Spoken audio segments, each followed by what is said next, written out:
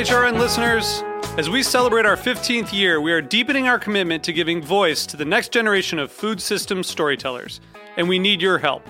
Our internship and fellowship programs help activate new possibilities for underrepresented and underestimated young people through experiential journalism, audio engineering, and production training. Through these unique programs, HRN helps food equity stewards build essential workforce readiness skills that expand their potential and foster economic mobility.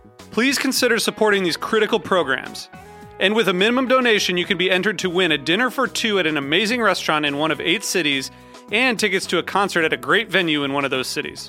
We have incredible partners across the country who have donated, as they also share our passion for helping to educate the next generation of food systems storytellers.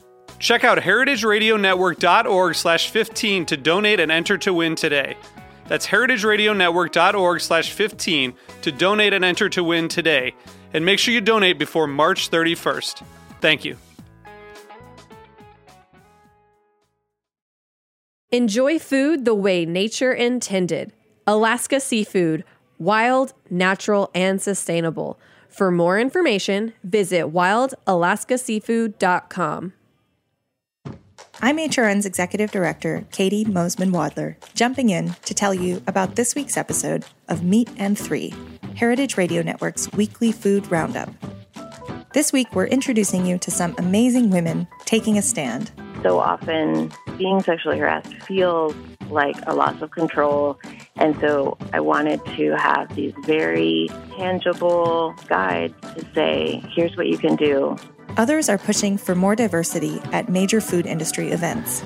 I still feel really determined to do, whatever I can to help shift that, and in a direction that's not just more diverse, but more equitable. We also have a report on that summer business staple, the lemonade stand. The lemonade stand might be the purest form of starting a business. Low overhead, easy to get into, and requires little experience or special equipment. Don't miss Meat and Three, your weekly 15-minute food news roundup from HRN. Subscribe on Apple Podcasts, Stitcher, or your favorite podcast app. Search MEAT+THREE, and thanks, as always, for listening.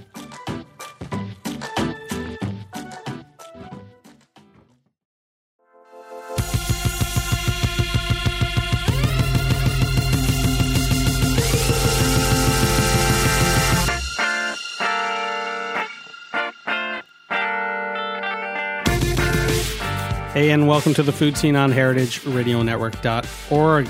I'm your host, Michael Harlan Turkel, and on today's episode, we mix up a Negroni cocktail as Campari, the storied Italian bittle liqueur, celebrates Negroni Week, and you can go to negroniweek.com to find out more info about that. So it only makes sense to speak to 3 Negroni ambassadors as analogy to the cocktail's 1-to-1-to-1 recipe ratio. First, we're going to have a quick conversation with Gary Gaz Regan, who recounts in his book, The Negroni, what this century-old tale of Count Negroni's order at a bar in Milan did to change the face of cocktail culture.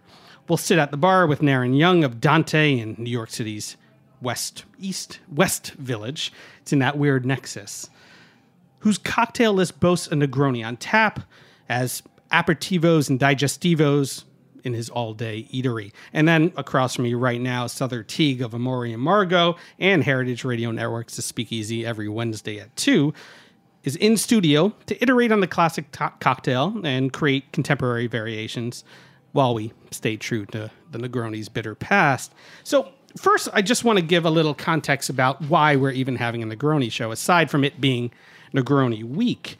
So I got married and had been with my wife for about a decade prior to actually, going through the ceremony.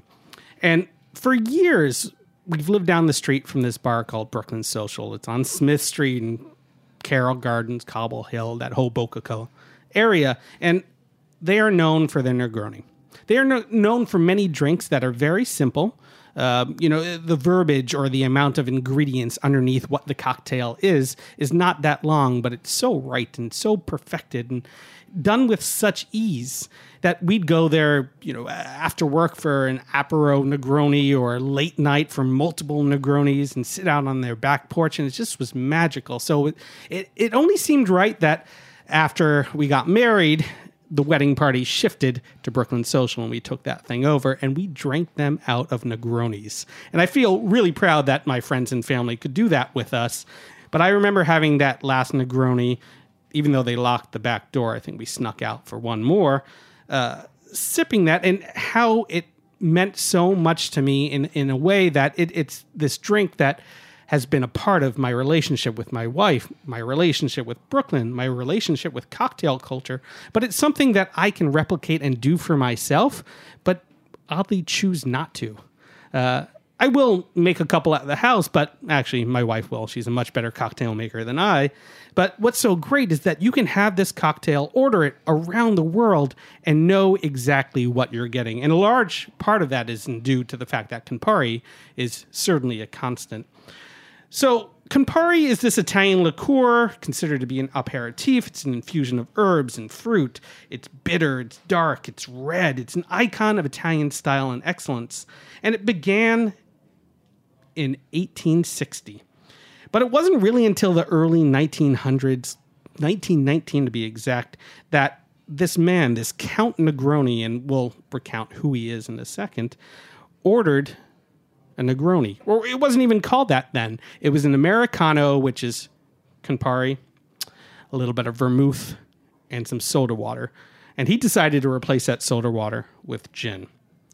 Now, that is quite a drink order to take one of the elements out, the non-alcoholic, and put that much more alcohol in. But the Negroni, though derived from an Americano, and we can go into even more depth about that, because the Americano probably was the Milano Torino before that, when it was equal parts Martini Rossi and Campari, and maybe even a Torino Milano before that. But you can read Gaz's book, The Negroni, to find out more. But this 1:1 is such a perfect ratio. It's unforgettable. It's so easy, but creates such complexity and balance. And with that, I'm going to read a little part of Gary Regan's book, because you have to know who this Count Negroni really is. In the account, we find Davis, and Davis is Bob Davis from the Spokane Chronicle. In 1928, he's lost in the back roads of the Italian countryside, being driven by an Italian-speaking chauffeur with whom he cannot communicate. Frustrated, Davis leaves the car and soon stumbles across a striking figure on horseback. There is nothing unusual about a man, astray, a cayuse. But when the rider wears a quirt, a short-handled riding whip with a braided leather lash, looped to his right wrist, and the horse is champing a Spanish bit and is covered well up with the withers with a Mexican saddle, it is a signal, at least to me, that my native tongue is due and collectible, Davis writes. You speak English, I boldly say? You're darn tooting, I do, hombre. And that was the Count Negroni. So we're going to go to a quick recording that I did earlier with Gary Gaz Regan about the Negroni. What is an Americano and what made it a Negroni? Well, the Americano is sweet vermouth, Campari, and club soda. And the Count told the bartender to leave out the club soda and add gin instead. And there the Negroni was born. And the Count was a tough man. So I can imagine, it's such a romantic vision of this guy. Now, he was an Italian Count, but he had lived in America in the late 1800s. And he was a cowboy. He rode the range. He was a tough mother.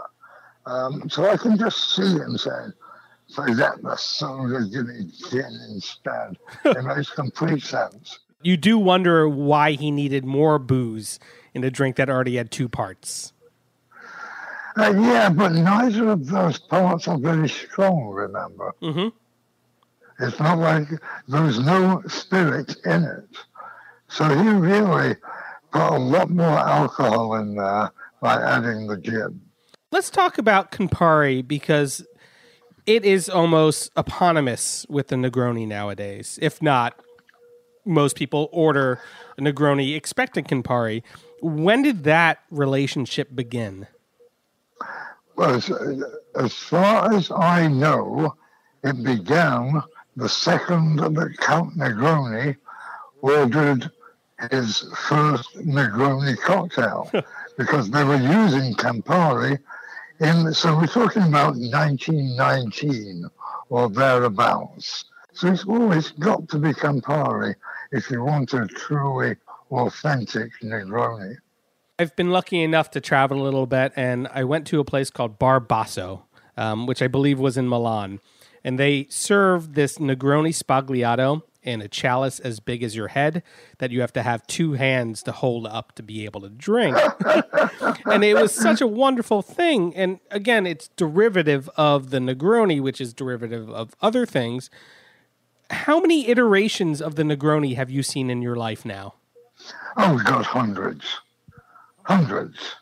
I mean, when I wrote the Negroni book and I reached out to bartenders worldwide to send me recipes for Negroni variations, they just piled in one after the other. So which ended up in the book? What were your bookends? What was the allure of certain drinks? Well, some, like the white Negroni, that was appealing. Now, that did not have Campari, but it had a bitter component. I'm reading about the Old Pal, which is a wonderful drink. Almost feels a little bit stiffer than a straight-up Negroni, but it kind of isn't because, again, it's this 3 parts, 1:1:1. Well, actually, a little more rye whiskey than you would gin, right? There are all these offshoots of Negronis. What are some that you've seen that have established themselves as their own drink? Well, the biggest one has to be the Boulevardier. Yeah. Which is a bourbon-based Negroni. And that's been around. It was detailed in a cocktail book from France, from Paris, in the early 1900s. And so that's just a bourbon-based Negroni, but it really has its own standing today, as does the white Negroni, really. It's got its own standing. Yeah, and it's nice to see that Negroni has internationalized, too. Like you say, the Boulevardier is from, a Parisian paper or a guide, that it's not just adherent to the Italian aperitif or, a certain classification of drink anymore. It's so wide-ranging. In some ways, Michael, the Negroni became a category of drinks. That original template of 1:1:1, Campari, vermouth, and gin has been used over and over again, playing on that same theme. It started getting popular again in the late 1990s. And that is around the same time as the craft cocktail revolution was starting. And I think craft bartenders, glommed onto this as an instant classic. I think Campari is part of that template in a way that people know and trust that brand. So they're willing to take that in whatever form of a Negroni they're ordering because, again, it's a brand that they know well and they have an expected taste and profile. Well, this is one of the beauties of the popularity of the Negroni, because prior to the Negroni becoming really popular, Campari was always known as something that you had to drink 3 times before you really appreciated it. Mm-hmm. But somehow, when you marry Campari to gin and sweet vermouth, everybody loves it. The only thing I do differently when I make a Negroni for myself, and I don't do it very often, but sometimes I go up on the gin. Hey, we'll be right back with some more Negroni action on the food scene. You've been listening to The Food Scene on heritageradionetwork.org.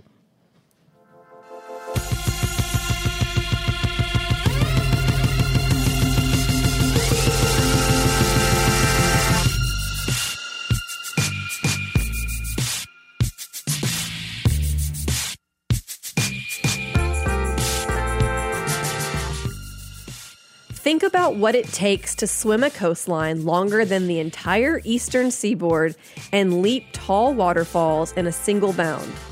What does it take to survive 200 feet deep in icy saltwater? What would you be made of? Wild Alaska seafood is made of tight muscle mass, long-chain omega-3s, and incredible micronutrients. It matters where your food comes from. Experience the flavor of the fittest in every bite and enjoy food the way nature intended. Alaska Seafood, wild, natural, and sustainable. Ask for Alaska on the menu, grocery store, or smart device. For more information, visit wildalaskaseafood.com.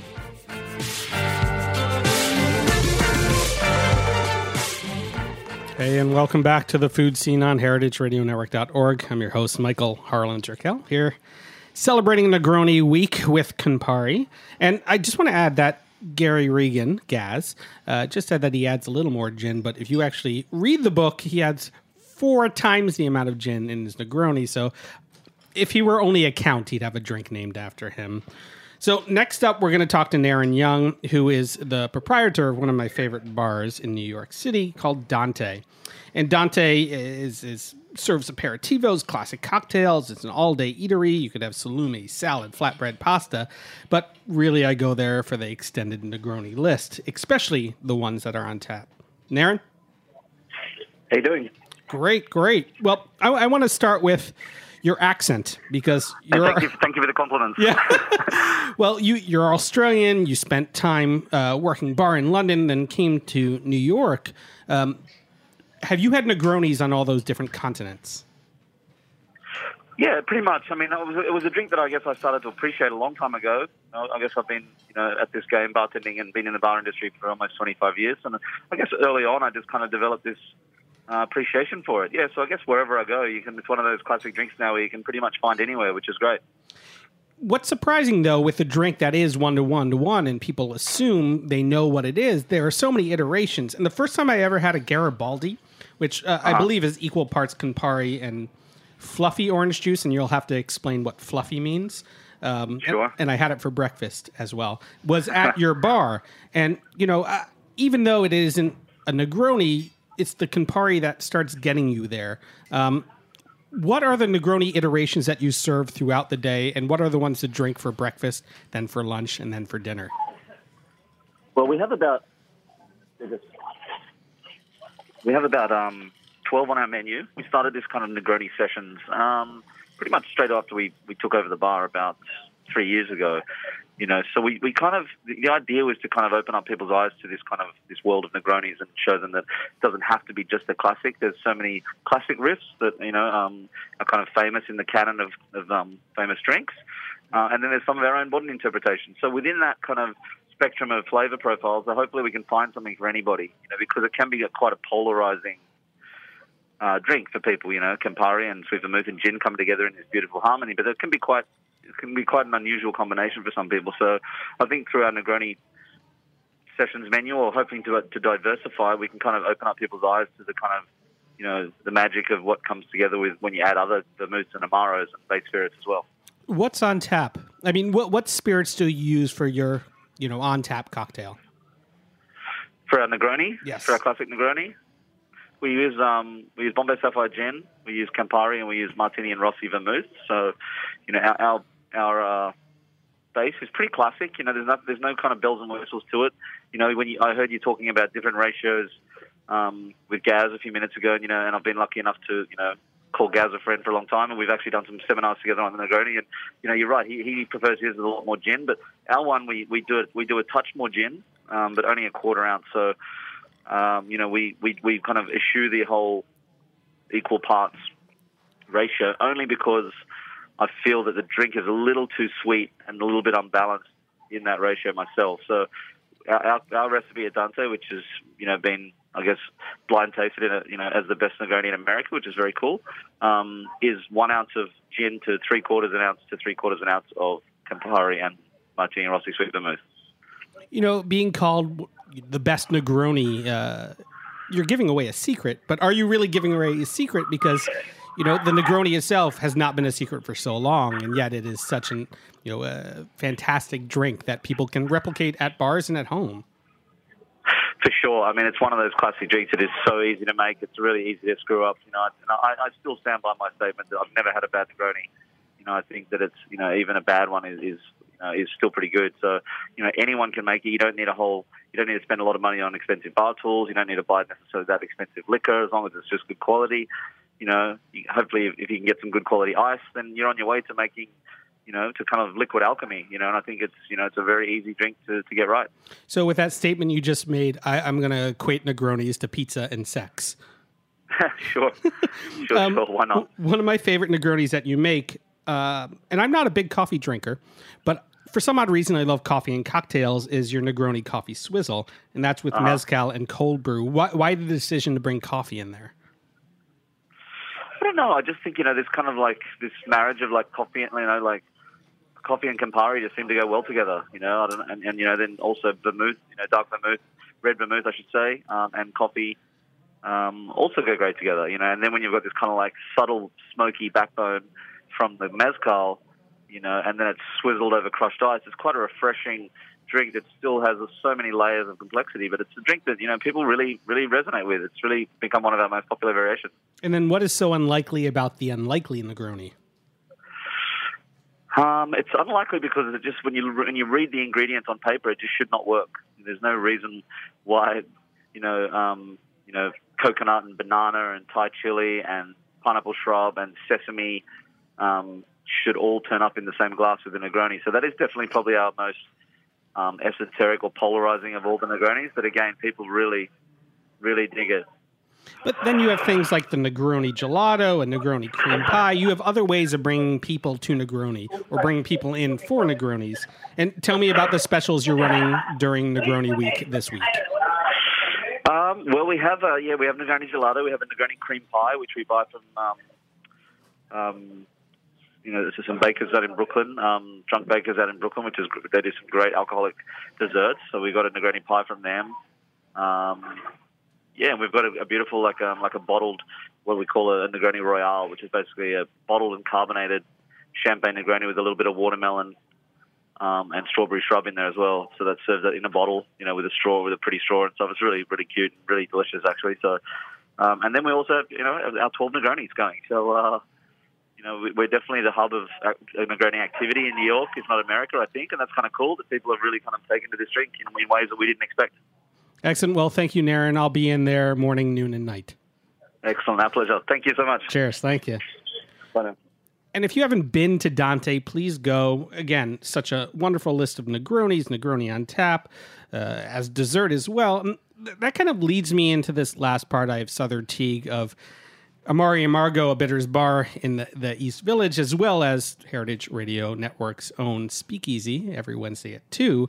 That I went to Milan, and I got to have this spagliato, this Negroni spagliato. And the glass was as big as your head, at Bar Basso. And the home of the spagliato. Amazing. It's such a fantastic drink. And then, hearing Negroni starting going into desserts and savory, and I've had other applications. There's shaved ice at Saxon Perot right now. They've done slushy versions. There was the Negroni ice cream sandwich at Pearl and Ash when it existed on Bowery, and that was amazing. I just had Campari rosemary salumi from Red Apron Butchers in DC. I've had donuts that are Negroni flavored. What are the non-cocktail things that you've had Negroni'd, using that as a verb? We had a deal with an ice cream company some years ago at Amore Margo, where we would make seasonal flavors of ice cream that we would serve at special events. We don't actually even do food at Amore Margo, but we had Negroni ice cream made, which was outstanding. People really enjoyed it.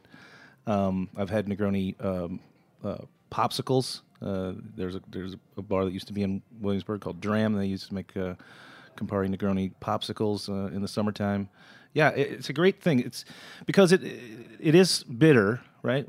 But like at Amore Margo, I come across this all the time. People want to talk to me about how the word amaro means bitter, but that's just a direct translation of the word. The thing amaro is bittersweet liqueur. So you have to remember that it's bitter, but it's also sweet. It's balanced, so that it's drinkable. So I can see how it toes the line between sweet and savory, and you can use it kind of anywhere. For a drink that's almost a century old, I feel like a lot of people end up trying to find the faults and say, well, Negroni would be better as this, would be better as that. Your cohort on the Speakeasy and wonderful bartender at Grand Army, Damon Bolte, was nice enough to give me a recipe for balsamic Negroni for my book Acid Trip, all about vinegar. And the reason I think the balsamic works in there is because sometimes the sweet element gets stripped away because of the spirits you're using. So it's kind of a great fail-safe. But what do you think people do wrong? Yeah, what do they do incorrectly when trying to make Negroni? So I'm going to agree with Naren and say that, it's difficult to make a bad one. You've got the sort of golden rule of 1 to 1 to 1, and you can certainly follow that and have a very tasty concoction on your hands. At Amore Margot, not unlike Naren, we boost up the gin. We go higher than him, though. We go 1.5 to 3/4 to 3/4, so it's 2 to 1 to 1. But then I also add in Angostura bitters to balance out the fact that the Campari is now a lower quotient, right?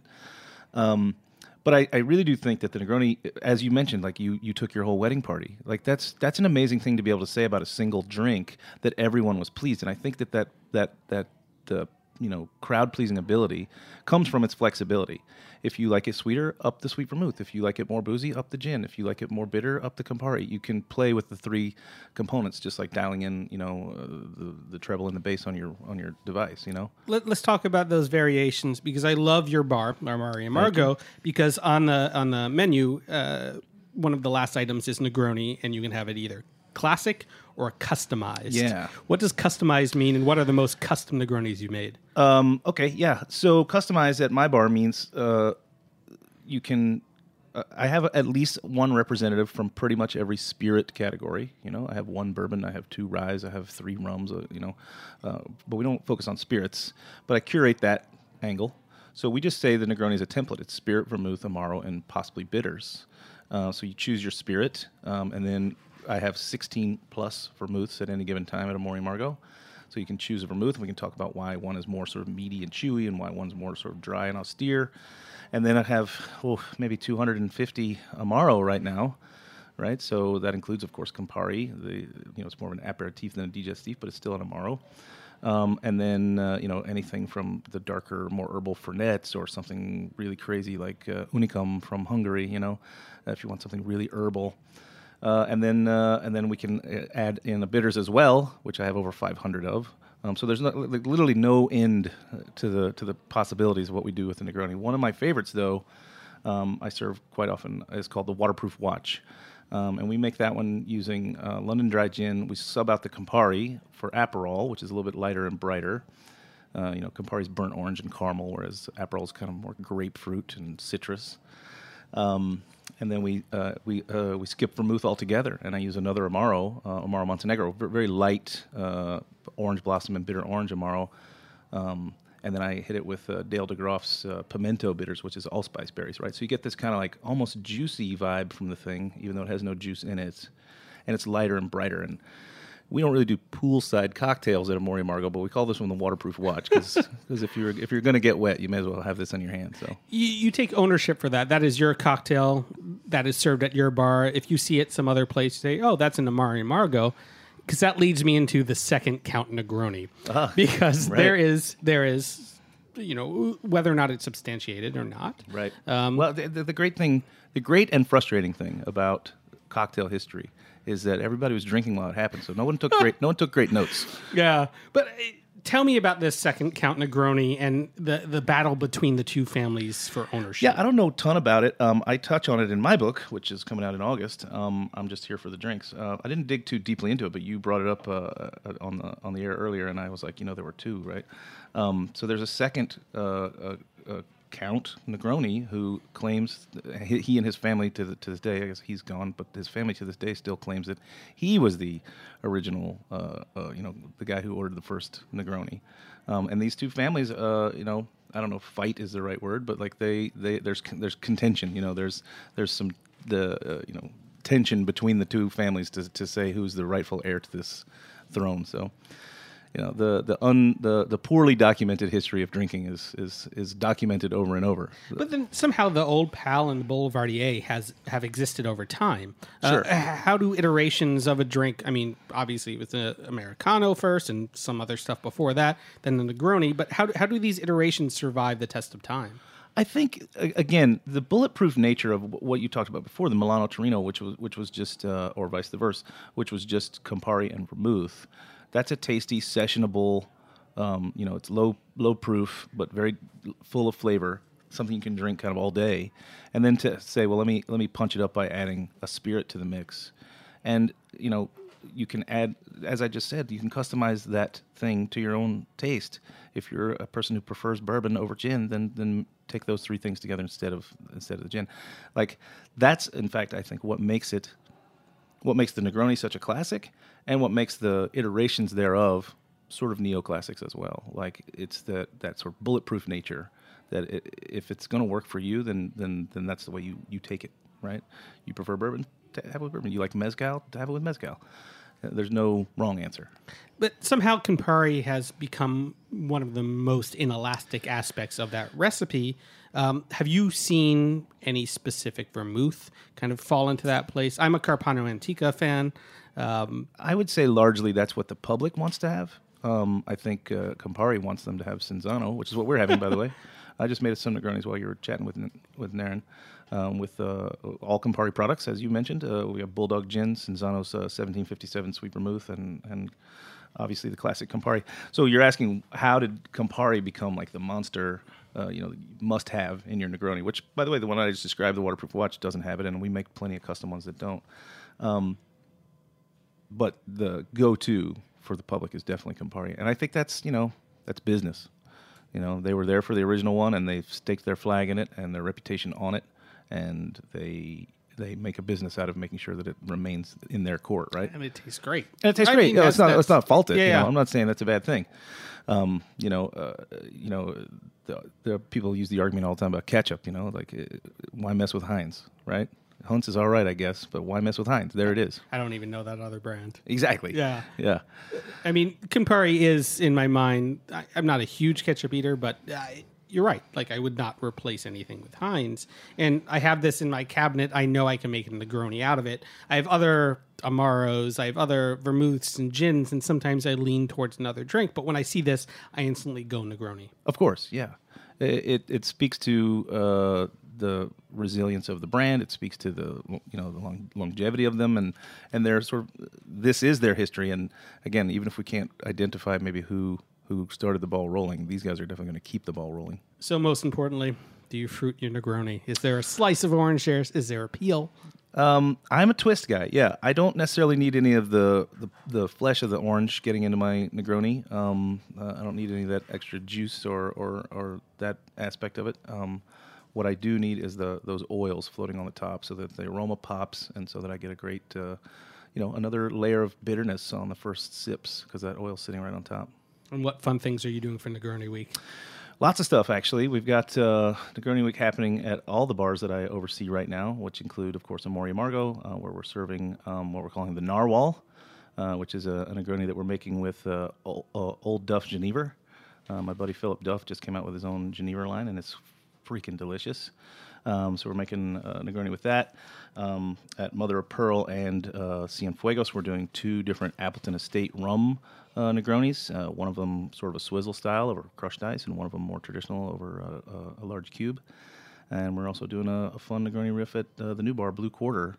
But we're doing a classic one there, because we've only opened 19 days ago, so we're trying to stay true to the classic, as well as like step into the modern day. I mean, who knew that a drink invented on the eve of Prohibition and kind of gained popularity after World War II, once it was in every advertisement and trade opened back up, would have its renaissance in the early aughts here and become, probably the go-to drink or the meter of a good bartender or cocktailian. Yeah, I think there's two litmus drinks that I have when I go to a cocktail bar that I've never been to, and they are this drink, the Negroni, and a daiquiri, right? Two very simple, very different drinks, obviously, but very simple to acquire the ingredients for, pretty simple ratios to deal with, but lots of room for error.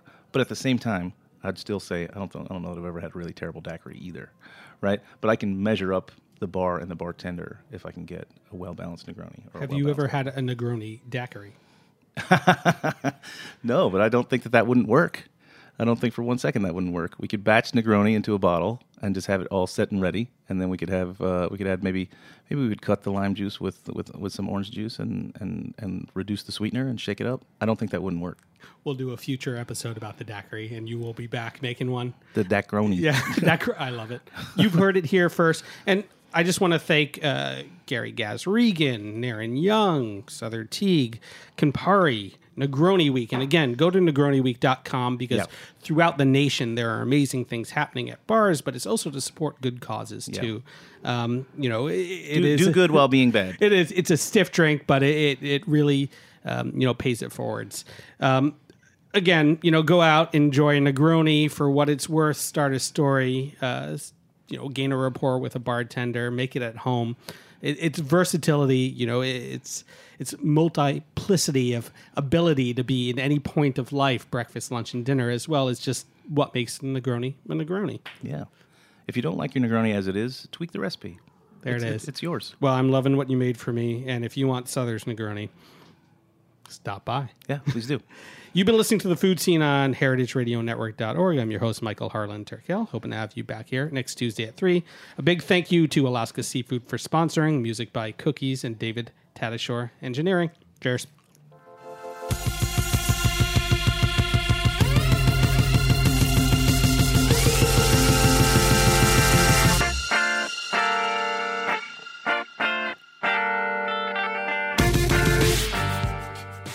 Thanks for listening to Heritage Radio Network, food radio supported by you. For our freshest content and to hear about exclusive events, subscribe to our newsletter. Enter your email at the bottom of our website, heritageradionetwork.org. Connect with us on Facebook, Instagram, and Twitter at heritage_radio. Heritage Radio Network is a nonprofit organization driving conversations to make the world a better, fairer, more delicious place. And we couldn't do it without support from listeners like you. Want to be a part of the food world's most innovative community? Rate the shows you like, tell your friends, and please join our community by becoming a member. Just click on the beating heart at the top right of our homepage. Thanks for listening.